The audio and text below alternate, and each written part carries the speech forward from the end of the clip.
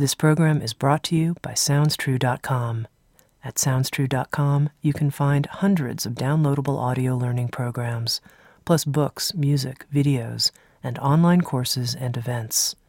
At SoundsTrue.com, we think of ourselves as a trusted partner on the spiritual journey, offering diverse, in-depth, and life-changing wisdom.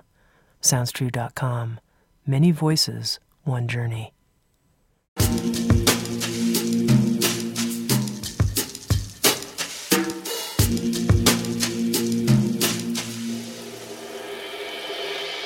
You're listening to Insights at the Edge.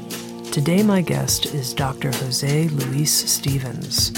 José is an international lecturer, teacher, psychologist, licensed clinical social worker, and author of 18 books. He's on the board of the Society of Shamanic Practitioners and is the co-founder of the Power Path School of Shamanism and the Center for Shamanic Education and Exchange. With Sounds True, José has written a new book called Encounters with Power, Adventures and Misadventures on the Shamanic Path of Healing. José is also a teacher in Sounds True's ongoing online subscription community called A Year of Ceremony.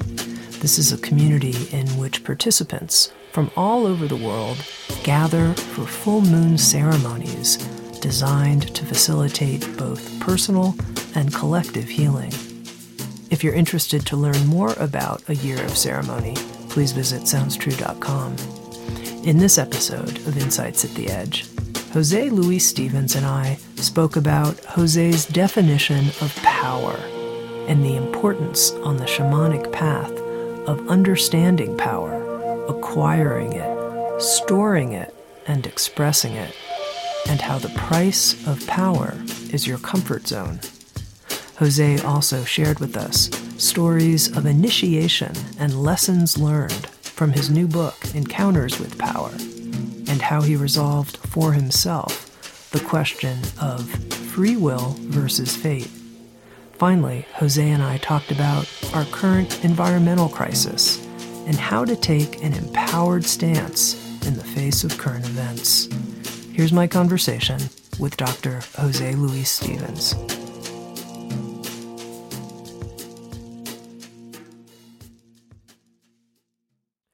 José, I know you're a ceremonial leader among other shamanic tasks that you perform, and a conversation isn't exactly a ceremony, but to me, a conversation with a lot of intention does have a sacredness to it. And I'm so looking forward here to having this sacred conversation with you. And I'm wondering if you'd be willing to begin right here at the beginning with some type of invocation that really brings in blessing power for the conversation we're about to have. Sure. That sounds wonderful. So just give me a moment here to make that little transition to sacred space. And at this time, I call upon all the helping spirits to witness this conversation and to support it in any way that's helpful, to add light to it, to bring power to it, and to help it to extend out to all those people that may need to, in some way, hear the information of this conversation.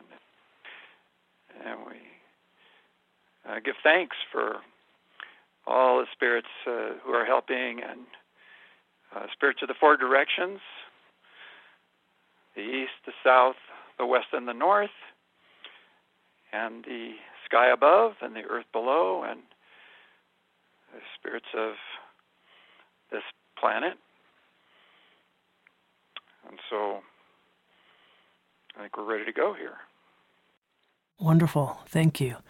Now, interestingly, in this opening invocation, you brought up two things that I actually really want to talk to you about. One is you talked about bringing in light, and there's a line from your new book, Encounters with Power that I scribbled, which is light is a shaman's best friend. And I thought, I want to know more about that. Yeah. Well, sometimes these things are not so easy to talk about because you have to find words to describe these things, and they don't lend themselves too well to words, but I'll do my best. And so light is what we're made of. And therefore, light is fundamental. It's the most fundamental thing there is. And this book is focusing on encounters with power, and power is supported by light. Now, yes, there are many stories about those that use power from the dark side, but I don't consider that to be real power. I consider that to be like parlor tricks. Sure, you can do things with darkness, but it's not real power. It's not sustainable. It doesn't carry you through to your essence. The greatest powers are in light. Light is where we came from. Light is where we're going. Light is where we are. We just forgot, and so we sometimes are feeling disconnected from the light all around us, and that's what part of the human experience is the forgetting for a while, and then of course finding our way back, which is the hero's journey, and discovering that it was light all along. I just closed my eyes for a while. So those are a few things I can say about shamanic power of light. Yeah. What about someone in this moment who says, this sounds good, light's fundamental, we're made of light right here. How could you point them to experiencing that in some way? Well, you can look outside and you can see light through your eyes, but if somebody flips off the lights, it's dark. But if you close your eyes and look within and recall just about anything, there's going to be light, lighting up your memories, lighting up your visions, lighting up your dreams at night. Those don't happen in blackness. There's light within, and it's always there. Every time you close your eyes and you begin to recall something, it's automatic. There's light there. So that's something you can do at any moment. Mm-hmm. Mm-hmm. Just close your eyes and recall something. Mm-hmm. Okay, now the second word which you mentioned is power. And you're saying that our power is actually supported by light. And I want to read a quote, Jose, that's right from the introduction of Encounters with Power. And here it is. Shamanically speaking, life is all about becoming more powerful, learning to acquire power, store it, seal it in, and express it when needed. So let's just really break this down and help me here at the beginning how you define power. Okay, that's good. And power, and this is, of course, my definition. Everybody might not agree.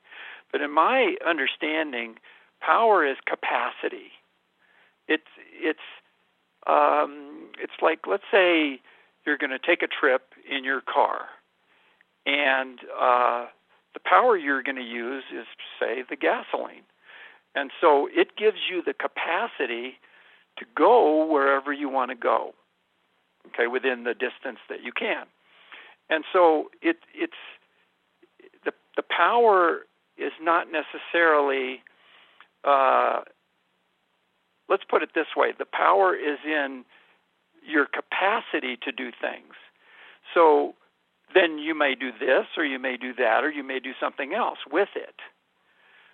But where I'm focusing on is the potential that it allows you to have.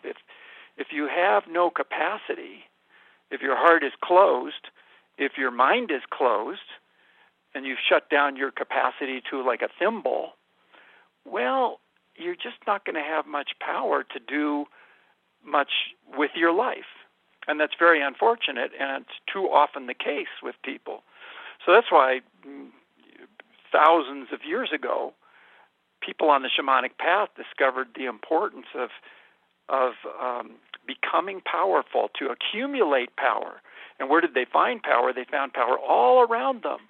They found power in the waterfalls, in the rivers, in the waves of the ocean, and the winds blowing through, and the animals moving through, and the sun beaming down. And power was in their environment. And really all they had to do was open up to it. All they had to do was go and receive it. So it's actually a very simple thing. And then, of course, through that accumulated power, then as one goes through their life, they have it available at their fingertips and can dip into it as needed. And, of course, they don't want to fritter it away. They don't want to have it leak out like a hole in your bucket. That's why it's important to have a storehouse of power, one that, like a battery pack. It goes with you, and it's available at any moment, because you never know when you're going to suddenly need that little extra dose of power. Mm-hmm. And some of my stories actually illustrate that spontaneous events happen where sometimes you better have some power.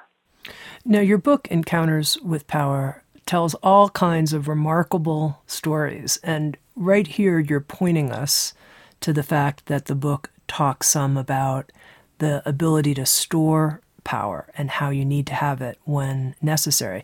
Can you point to a story in the book that illustrates that? Oh, just about all of them do.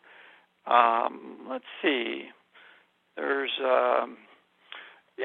a story that one of my favorite stories. It's right up pretty close to the front of the book. It's called Lost in Mexico, and it's about a trip a number of years ago. I go to Mexico a lot, on pilgrimage, so it was one of the many trips going down to Mexico. And I won't go into all the details of the story here, but the upshot of it was that we ran out of gas in the desert.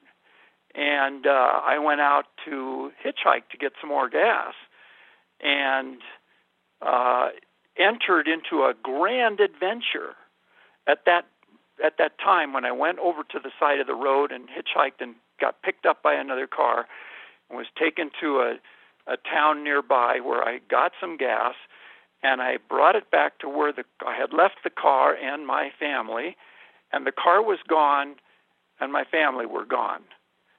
And suddenly, I was in Mexico with none of my belongings.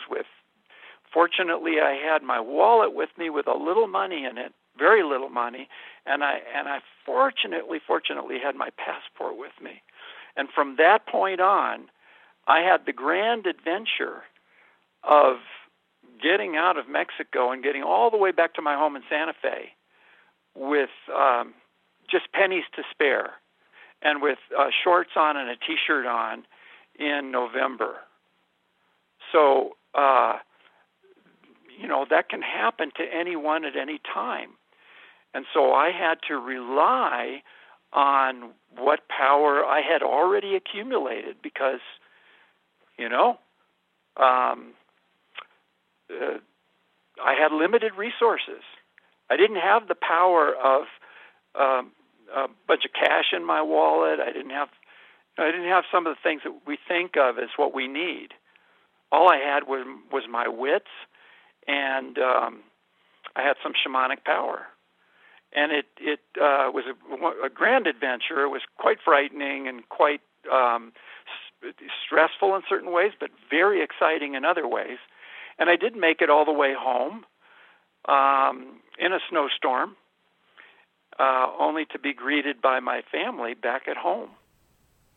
When you say you had shamanic power, how did you draw on that in this story? What did you have to do? Well, among different types of power was the power of my allies. So I had to immediately contact my allies and ask them for help and ask them for support. Now, if I hadn't cultivated those relationships, maybe that wouldn't have worked out so well. Now, you're not talking here about someone that, like, Western Union sent you some cash or something. That's not the kind of allies you're talking about. No, I'm talking about my power animals and my teachers that are on the other side, some of my ancestors, you could say, and some of the plant medicines that are my allies. I had to dip in and call them up and ask them for support and ask them for advice as I went along, checking in with them. Okay, now what's the best thing to do here? How do I handle this? And they would give me very clear guidance. And so that's a kind of power that you can develop with practice. And then there was, of course, just my vitality level, which I had to sustain because I had been up all night for a couple nights in a row down deeper in Mexico where we were doing some peyote ceremonies. And so it was, pretty tired, and I had nothing to eat, and I didn't really have the money to get anything to eat. So I had to find some vitality, which I did.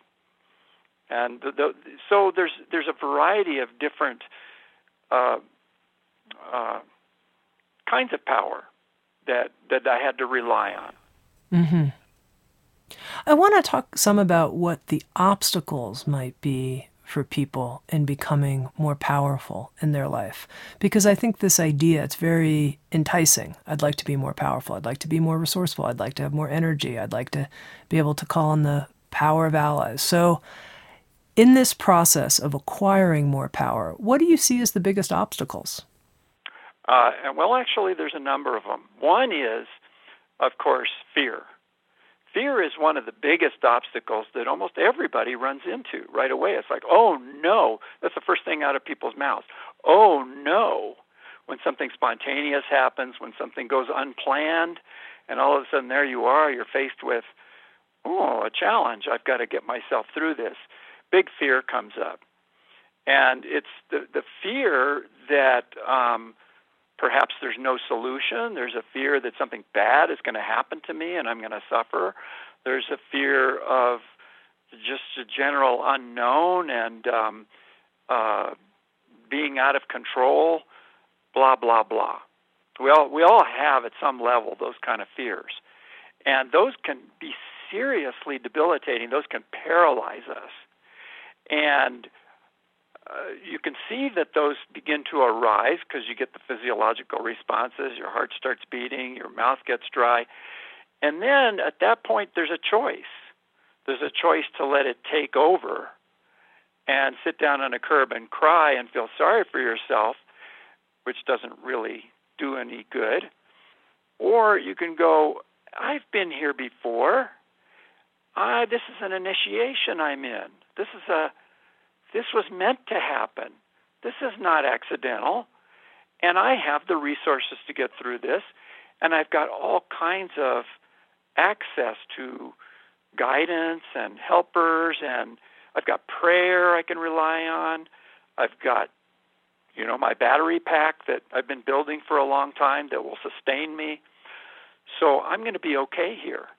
And that's absolutely a key thing, is to be able to make a new choice around the challenge that fear is bringing up into the moment. So that's one of the first challenges that takes place. And I would say that most challenges along the way, you can change the props, you can change the scenery, you can change the event. But when it comes down to it, fear is always going to show up. It's always going to be a character, a part of the play. Okay, it's going to be like an adversary. And so that you get repeated opportunities to deal with fear. Could you share with us a story from your own life, perhaps something you wrote about in Encounters with Power, where you had to confront one of your own fears as a test and what that was like? You use this framework of being tested to see if we're ready for more power in our life. Yeah. Well, I'm recalling, just off the top of my head, I'm recalling an incident. This is a story that didn't make it into the book. I had to axe it because the book was getting too long. So I was in Ecuador. I was with my daughter, Anna. We were traveling down deep in near the jungle area, and I had some cash along with me. It was about $800 in cash, which I had picked up in Peru from another event, and I didn't really want to be carrying it, but there was no choice. It was the only way to carry this money. And we got on a bus, and there's a kind of attendant that comes down the aisle and helps, gets your tickets and all that stuff. And he said, you cannot hold that backpack in your lap. You have to put it up above the seat. And it sounded a little strange to me, but I was trying to be compliant, so I put my backpack up there. And then he kind of like shuffled around and pushed it into place, and then he went away, and the bus started on its way. And when I got to my destination, I pulled out my backpack and I looked inside, and the money was gone. It was all gone. And that was the money that we were using to travel with. So instantly I was just like shocked and horrified and beset with, a variety of emotions, fear and anger and upset of every kind you can imagine. But it was a big load of fear there because I was saying, what am I going to do?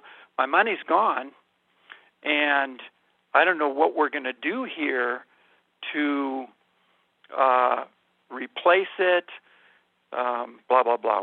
We're down in a pretty rural area of Ecuador. We're not near any big cities, and So I was faced with one of the bigger episodes of fear that I can remember.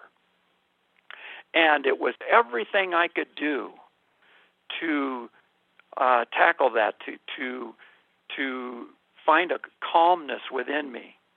I'd find a calmness for a few minutes, and then the fear would come back. And then I'd find a calmness, and then the fear would come back. So I had to use every resource that I knew, called in all my helping spirits, called in my allies, looked at the whole thing and realized that I was in a initiation, and that so I was being challenged, and that everything would be okay. And after many, many hours of struggle, internal struggle with myself, I finally managed to get onto the other side of my own fear and found a serenity, found a kind of tranquility. And of course, like all these events and episodes, there were alternatives, and I talked it over with my daughter Anna, and she had some ideas of what we could do, and we figured out a plan so that we could continue our trip and manage to get some money wired from home and all of that. So it worked out, but it was a huge struggle. And I realized that it was that this journey, this travel, was what I call a bid for power. So we all do bids for power. We all do things that are a little challenging at times in our life. Sometimes they're bigger bids for power, like we decide to get married, or we decide to have a child, or we decide to go to school, or take on a bigger responsibility of some kind. That's a bid for power. And if you're going to bid for power, you're going to get tested, for sure. So if you're thinking you're not going to run into a test here and there, you're fooling yourself. So I had to remind myself of all this. I had to go back over all that because shamanically I knew that stuff. But in a crisis, somehow it's easy for all that stuff to go right out the window. It's like, wait a minute, where are all my resources? I completely forgot what my resources are. And so you have to, little by little, bring them back and recall, yes, I have resources. I know what I'm doing. There's another way to perceive this. One of the fundamental principles of shamanism is not to believe in appearances. Now, one of the things I'd love you to clarify is you said getting married even is a bid for power. How is that a bid for power?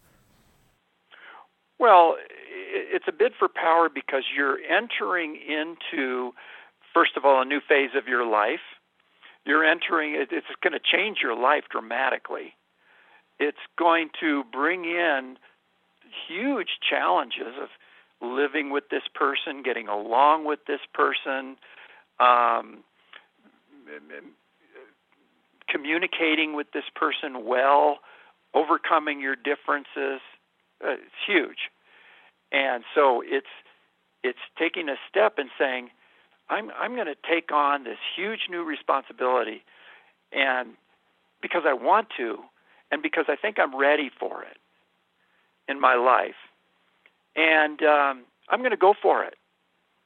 I'm going to go for it. I believe I can do this. It's a bid for power because through the relationship, you're going to become more powerful than as if you just remained alone. Because it's easy to remain alone in some ways as opposed to being in a relationship. That's what's really hard. It seems that just this idea of reframing difficult experiences as I'm being tested, I'm not exactly sure who's testing us, but you could answer that in a moment, but the idea that we're being tested as a reframe to just, I'm struggling, this is really difficult, this stinks. That reframe is very, dare I use the word, powerful. Yes, it is. Most therapists know that. I'm trained as a psychotherapist, so I'm used to the whole reframe idea, but it's also a major component of a shamanic approach to life. It's really all about reframing. It's, because one can lead you, if you don't reframe, you're led right into complaining, whining, martyrdom, feeling sorry for yourself, feeling like a victim. All those are very disempowering ways of approaching the situation. Reframing it allows you to go, hey, maybe this is part of the plan. Maybe this was like always meant to be. And now here it is. Am I up for it? I think I am, because it wouldn't have shown up unless I was ready for this. Well, that's a big reframe. And that takes you in an entirely different direction.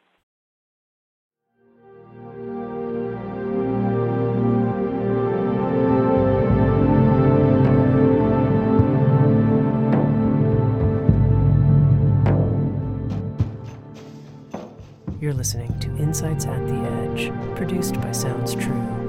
We welcome you to learn more about our collection of more than 1,000 learning programs and receive 3 free gifts just for visiting us. Go to soundstrue.com/free. That's soundstrue.com/free. And now, back to Insights at the Edge.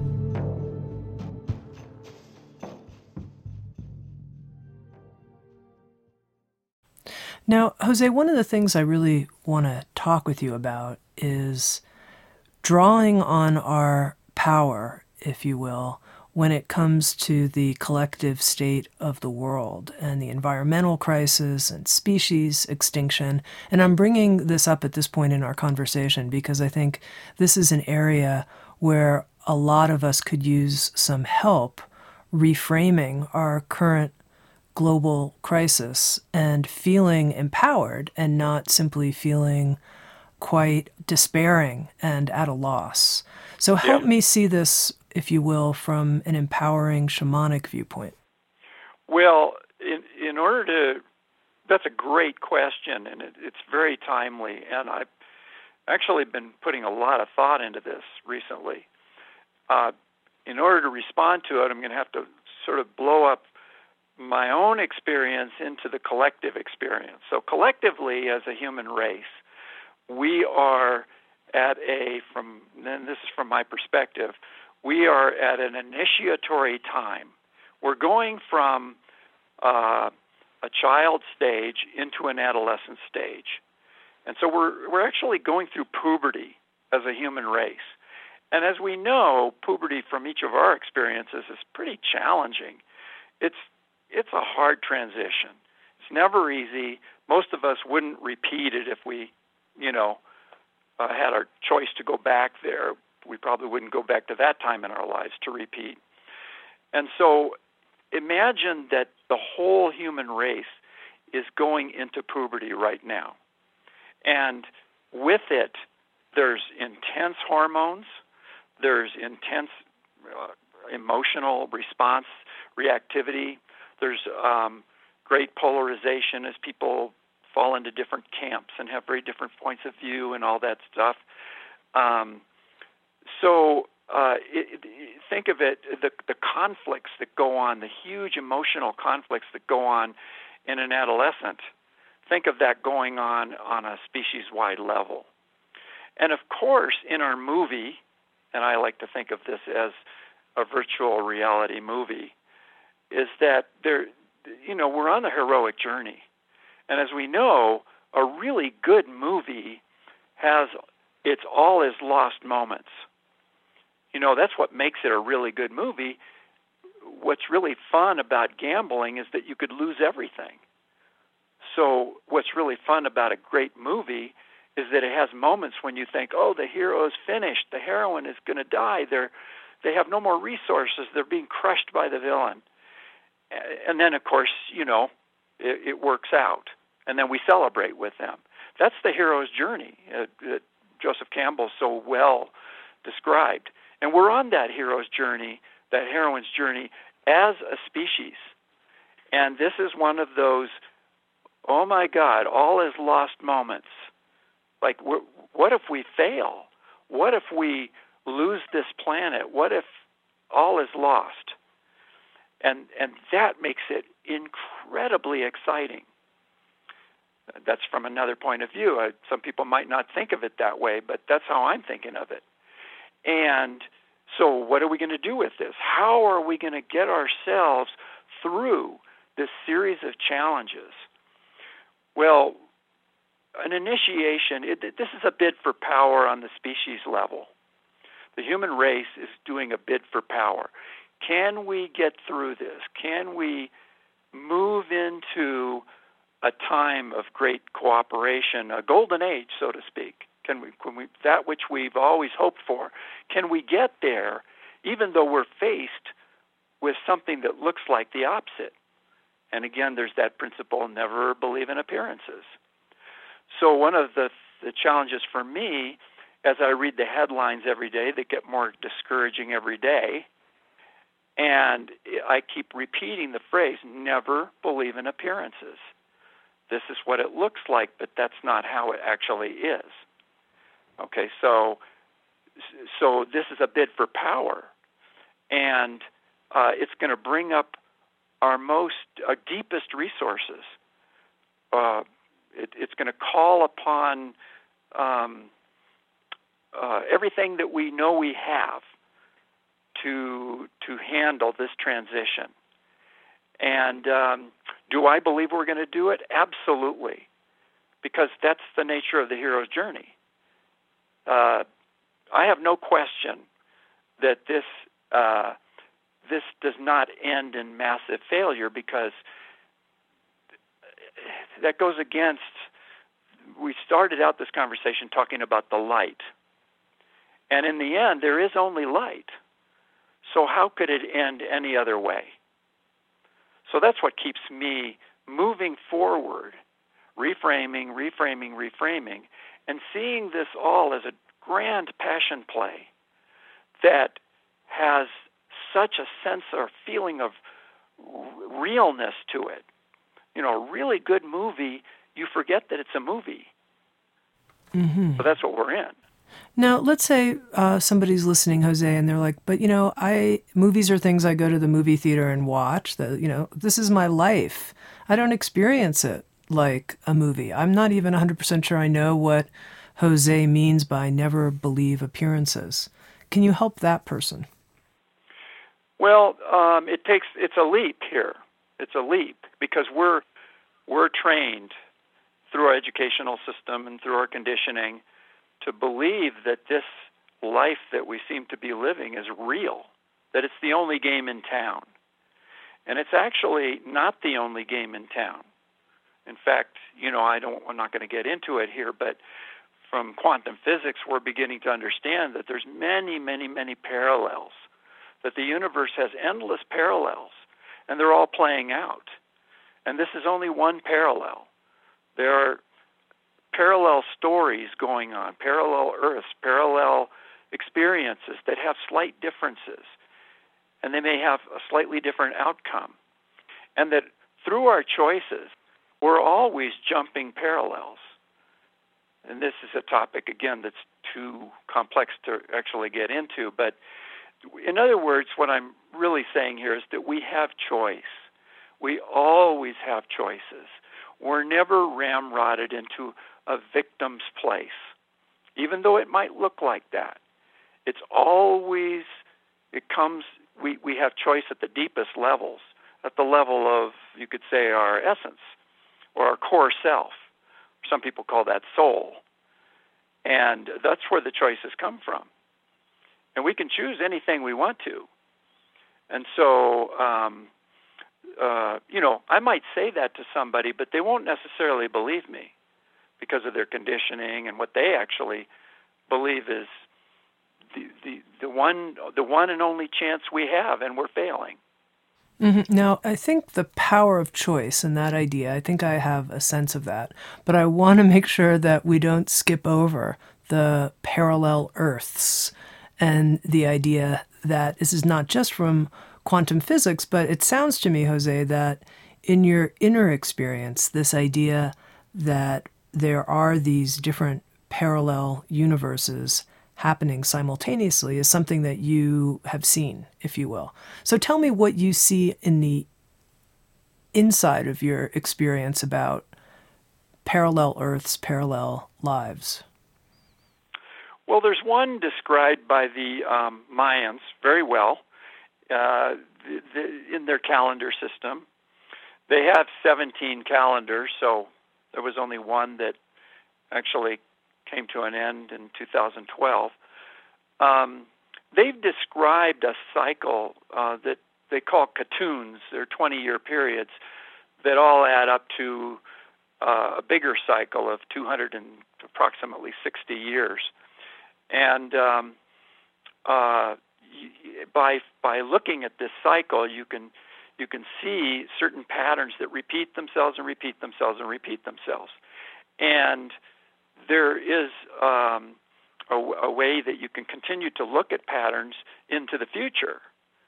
And so there's patterns that we've seen in the past, like there was the period when this country first began, that was the American Revolution, and a similar time frame, there was a French Revolution, and there was a time of great revolution, and then there was a time, and that was a time of great polarization where there were the haves and the have-nots and extremes in society and all that. And then there was these revolutionary periods, and then there was, following that, a restructuring, and then following that was a renaissance.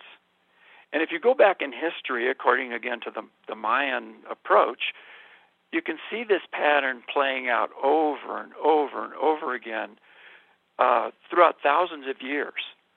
And you can see in different parts of the world where there was the same process of polarization and extremes, and then revolution, and then restructuring, and then renaissance, always followed by renaissance. And so, again, according to this Katoon calendar, we're in the period now of extreme polarization. That's being repeated, and the oppression of that. It's something similar that the French experienced before the French Revolution, with the royalty that had it all, and the rest of the people with very little resources, and the oppression that was going on. We have that, and then what follows that is a period of conflict and fighting that off, shrugging that off. You have a type of revolution. The revolutions of the past have mostly been bloody, but there's always the possibility of a revolution that might be a paradigm shift or an ideological revolution. Those are always choices that we have. And then it comes a period of restructuring, and then comes a period of renaissance. So according to that cycle or that pattern, Renaissance is inevitable, and it's going to follow an extremely turbulent period where pretty much it's a wrecking zone. That's how most revolutions are. They pretty much tear down and rebuild. And that I choose to look at that as a parallel, that we could follow, and it's a very common and parallel on this planet. We do that regularly, and so I have no doubt that that's what we've entered into, is a construction zone. We're in a construction zone. The old building is coming down. Everything that's not sustainable is coming apart, and as we know from construction zones, it's a mess. There's dust, there's trucks, there's cranes, there's lots of noise. It's chaos. And then little by little, that gets cleared away and a foundation is built, and then another building rises. And it's all part of a process. And we've just entered that process, and so it's pretty messy. But that's necessary. It's required. Some things have to go away before some things can come in that are new. Now, Jose, I understand that as a pattern. I don't understand, though, why you're referring to that as a parallel. There are many, let's put it this way, different parallels hold different cycles. And so this parallel doesn't, let me say it differently. Other parallels don't necessarily have the same cycle.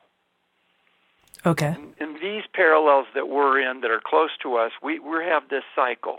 It's been going on for a long time.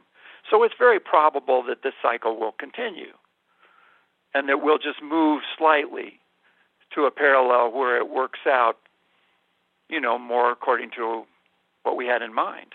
I'm focusing on this point because I know that you're part of Sounds True's ongoing Year of Ceremony program, which is an online membership subscription site where at each of the full moon, different shamanic teachers come on and lead people in a collective ceremony. And that next year, as the Year of Ceremony continues, you and your wife, Lena, will be offering a ceremony that's on releasing our past and dreaming our global future.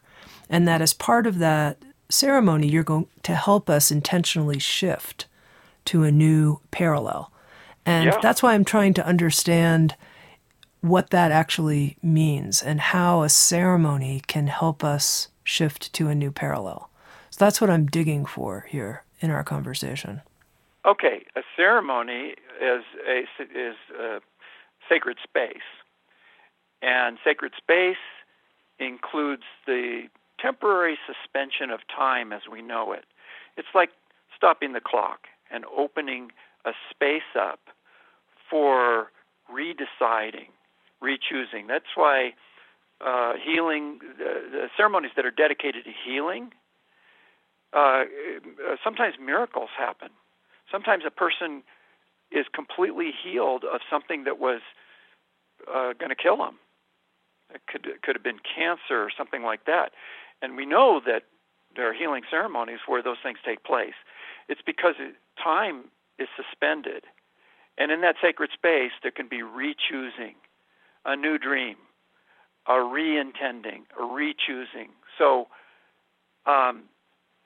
that's what we have in mind for that particular ceremony, is that it can be done in a conscious way and collectively by a great number of people who carry with them a great momentum. And, I truly believe Margaret Mead's statement that world change often takes place because of just a small handful of people working together with a clear vision decided to proceed and go ahead. I'm not paraphrasing her. I'm more or less stating what she said. That sometimes it doesn't have to be, a huge number of people. It can be a relatively small group of people. And in our world, with 7 billion people and counting, a small group of people might be, 500,000. That's a small group of people, but it's enough to choose an entirely new direction for the whole planet. Now, as part of this ceremony that you'll be leading people through as part of a year of ceremony, you're going to take people through an experience that you call targeting the debt. And can you explain to me what that is, that aspect of your work? Yeah. We all carry debt. Now, we're used to thinking of debt as mostly money. We owe somebody money. We borrowed some money, and we have to pay it back. We owe mortgages, things like that. That's what most people think of. But there's actually many types of debt. Debt is baggage. It's stuff that it's unfinished business that we've carried from the past. Now, the past may include past lives. It may include earlier in this life. It's baggage.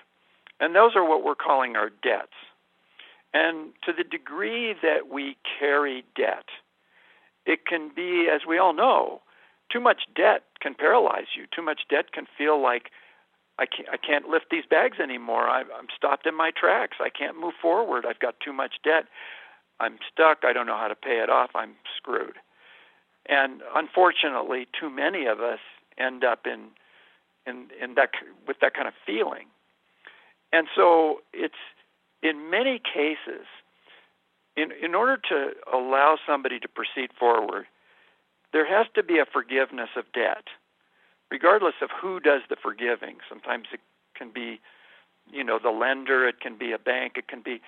We do that sometimes with countries that run out of money and they owe huge debt and they're going to go bankrupt, and we forgive them part of their debt or all their debt so they can move forward. And often the lender, often the person that is holding the debt is ourselves. We're holding our own feet to the fire, emotionally speaking. And so what's called for there is forgiveness. In other words, we have to forgive ourselves our debt. We're never going to pay it all off. Just like our national debt, it's too much. It's like there has to be some forgiveness along the way. And forgive comes from a Scottish term that involved fishing, where the fishing boats would go out into the North Atlantic and they would be fishing and filling their boats with fish, and then one of them would yell out, "For shore, for shore, give way, give way." And the other boats would move away, and that boat would go to shore and unload its fish. And so that's actually the origin of the term forgive. For actually was then used in Scottish golf. It meant the ball is coming, give way, step back. So when we forgive, we're allowing ourselves the freedom to move forward again. And everybody step back and let me be free once again. That's really what the term forgive means.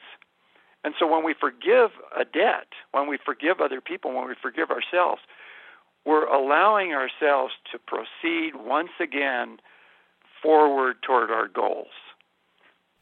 Jose, could you give me an example of how this letting go of a debt occurred in your own life, in your own shamanic life, if you will, and how more power came as a result? Oh, I have a number of them. There was somebody in another country that through a book deal that didn't go well, owed me a tremendous amount of money. And he just didn't handle things right. He was the publisher of a book that I published in a different language, actually. It was translated into another language. And he basically went belly up, and he could not pay me what he owed me for publishing this book. And I had different recourses. I could have gone the legal route, and I could have, held him to it and all that. But I realized that was going to be a huge burden for him and a huge burden for me. And I didn't want to spend years carrying around the feeling, that he owed me. And so basically what I decided to do was just forgive the entire debt and just say, forget about it. Let's just move on. And I did that, and it was hard for me to get there because it involved quite a sum of money. But, it felt fabulous. Not only did it feel great to that person, but it felt wonderful to me. I felt like this huge burden had lifted off my own shoulders. It was not only his debt, it was mine too, emotionally. And with a simple, actually, choice to forgive the debt, we were both unburdened. And it really has never bothered me since. Mm-hmm. There's a quote that I really liked from your new book, Encounters with Power. You write, "You do not become more powerful by remaining in your comfort zone. The price of power is your own comfort." Yeah. It's true.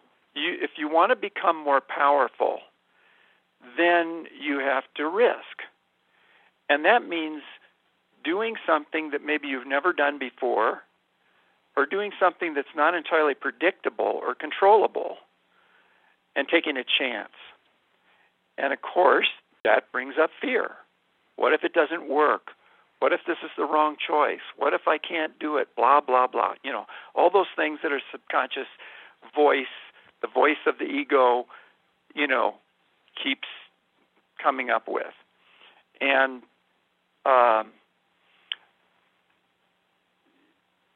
the power comes from taking the chance. Now, sometimes we take a chance and it doesn't work out. If it doesn't work out, we learn something. So there's power in that. If it does work out, then we learn something different, and there's power in that. So there's always going to be an accumulation of power if we take a risk and if we go out of our comfort zone. No matter what, we're going to increase in power, even if we fail. But if you just don't do anything and you just stay in your little zone and in your security, little perch, then you're not going to accumulate any power. And if we look in nature, we see that nothing stays static. Trees are always growing. They're always seeking the light. Flowers are doing the same thing. Everything is seeking its destination. Things may temporarily slow down and plateau a little bit, but then they're often moving again. That's the way of nature. So nature applies to us too. So that's everything in nature is seeking its fulfillment. A tree wants to grow from a seed to a full-grown tree. That's its destiny. That's what it wants to achieve. And there it goes. We're no different. Now, Jose, I can't end our conversation without asking you to tell our listeners a story that you tell at the beginning of Encounters with Power that I'll just say blew my mind. And it's the story in which you encounter an Indian astrologer who tells you certain things about your destiny, if you will, and then how that turned out. So please, as you say in the beginning of the book, your students always say to you, tell us a story. Tell us this story, Jose. Okay, it's a complex story and it has different parts, so I'm gonna sort of make it briefer. This story takes me back to when I was in my 20s, and I was a young man at the time, and I was working in a psychiatric hospital, a state mental hospital, as a social worker at the time, and it was I was working on a locked ward. It was pretty difficult, and I decided that I was going to. I'd done enough there, and I learned what I wanted to learn, and I quit. And I was going to go on a grand adventure, and I always wanted to go to India, and so I booked a flight to India, and put all my stuff in storage, and got ready to travel. I didn't have a plan. I didn't know how long it was going to be, but I knew it was going to be months long, traveling alone. Because, it seemed to me easier to travel alone because I could do whatever I wanted and take as long as I wanted. So off I went to India. And I had a letter of introduction from a psychiatrist that I had worked with in the state mental hospital who had a colleague who worked in the University of Benares Hindu University. And he was also a psychiatrist, and he was the only name I had in all of India. And so relatively soon after I arrived in India, I made my way to Benares, also known as Varanasi, which is a very holy city in India by the shores of the Ganges River. And I looked him up, and I went to Benares Hindu University, and I looked him up, and I told him who I was, and I showed him the letter, and he says, oh, yes, and of course he knew his friend had sent me, and so he was very gracious. Dr. Shukla was his name, and he was very gracious, and he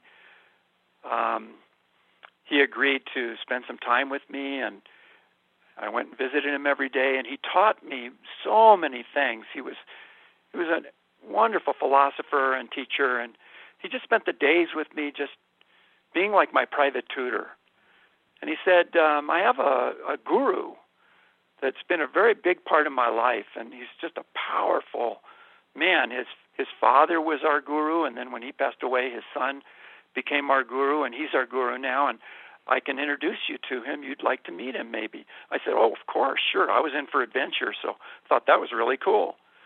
So an arrangement was made, and I met the guru, and I thought I would meet an old man in a loincloth, and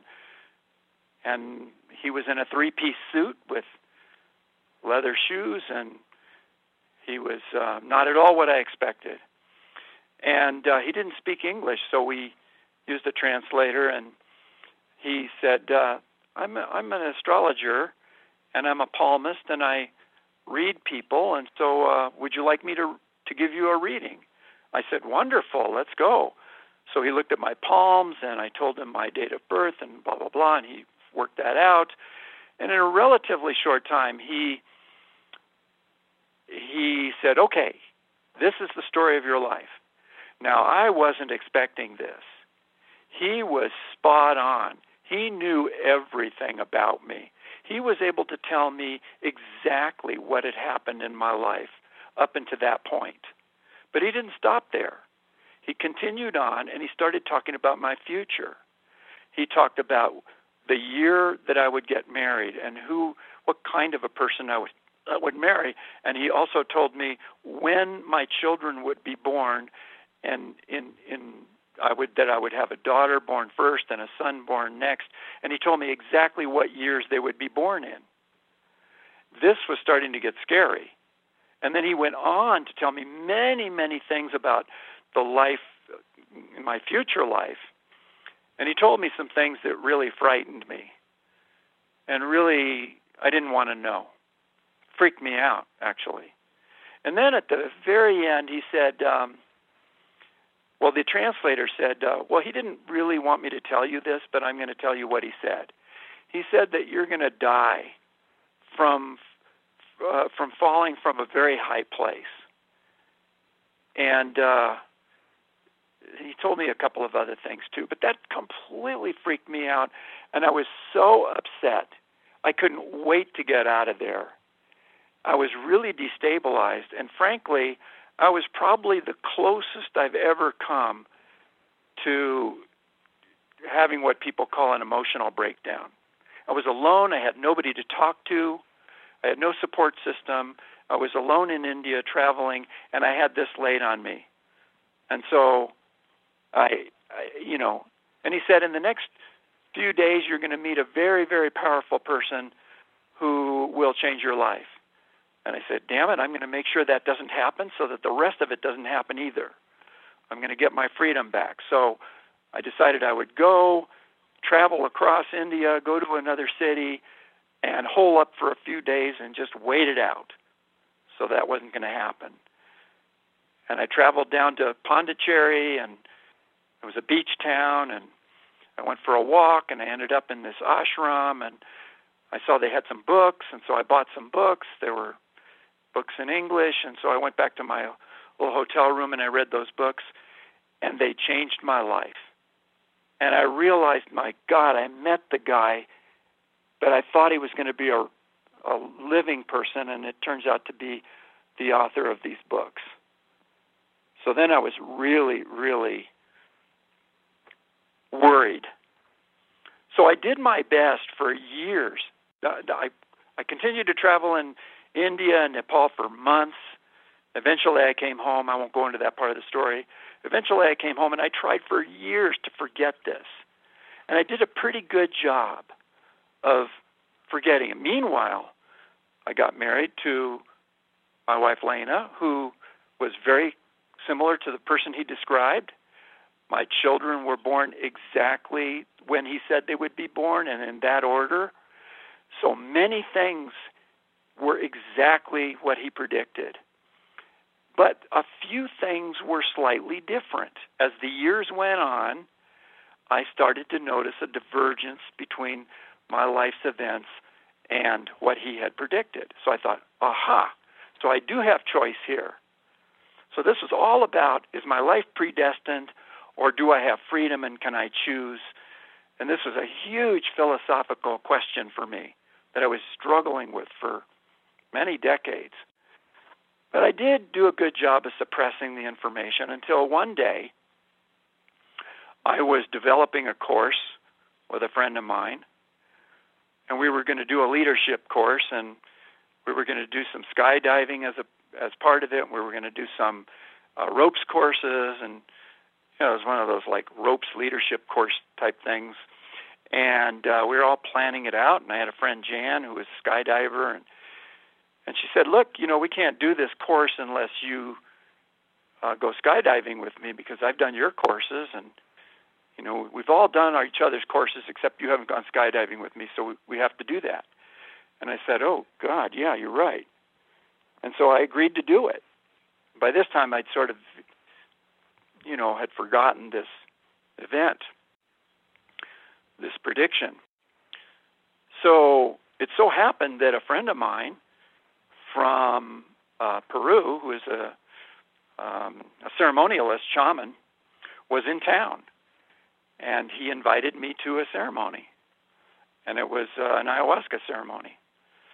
And so I did that, and in the course of that ceremony, I had a strong vision, and I envisioned myself in a few days' time jumping out of the plane with my friend Jan, and we went down, and she pulled the chute, and the chute didn't open.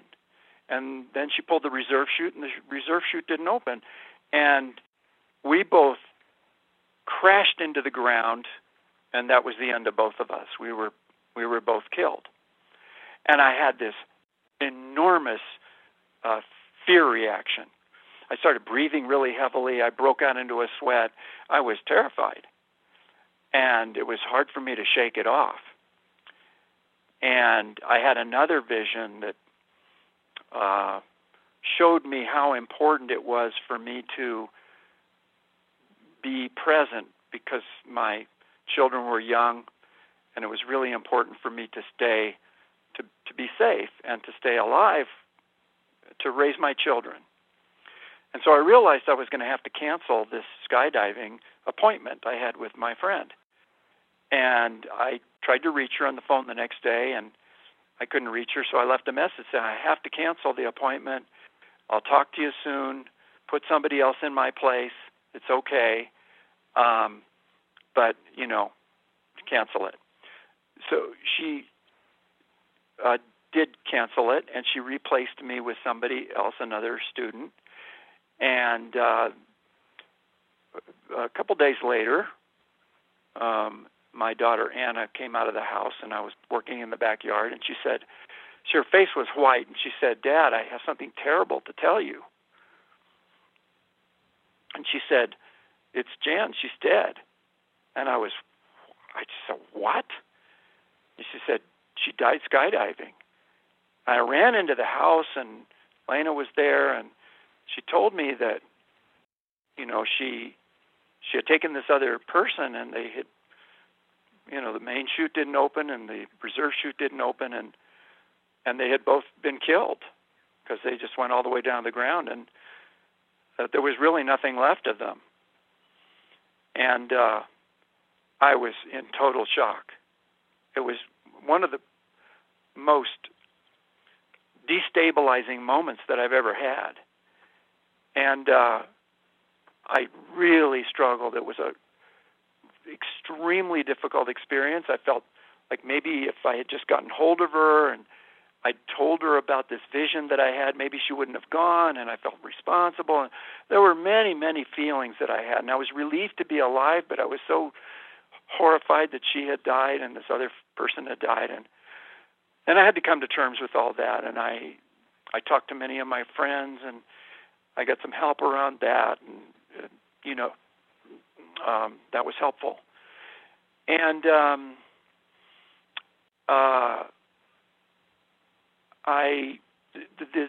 this prediction in India came full force.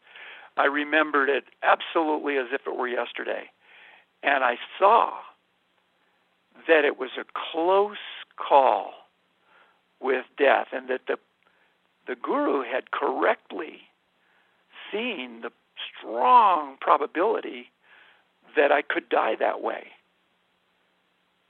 And yet I didn't. I managed to avoid it at the last moment. And therefore, I showed myself. The lesson was that I did have choice, and that nothing is set in stone, and that it's not, everything is not destined. And it's another kind of a way of looking at this business of parallels that we were talking about earlier, that there's other parallels that are close but not the same. They don't have the same outcome. There may be a slight difference. And I had moved from one parallel to another parallel by my own choice, where the outcome was different. And now it's been many years since that event. And of course, in this parallel, I'm living much longer. And I'm so glad. And I've had so many opportunities and to learn things and experience things that I wouldn't have if I had gone that route. But that was one of the biggest lessons of my life. And it showed me the power of choice, and it showed me the power of intention, and the power of having resources. So that's a shortened version. Yeah, it's such an incredible story. Also, for me, what it underscores is the value of visionary experience, that you had so much information a few days before this event happened and that you listened to it, and also how this Indian astrologer could possibly see the future like that. I mean, that's in and of itself kind of crumbles our view of how solid things are. Absolutely. He was able to see the probabilities, and he went with the probability that they would do me in, but he was a little bit wrong about that. Thank God. And yes,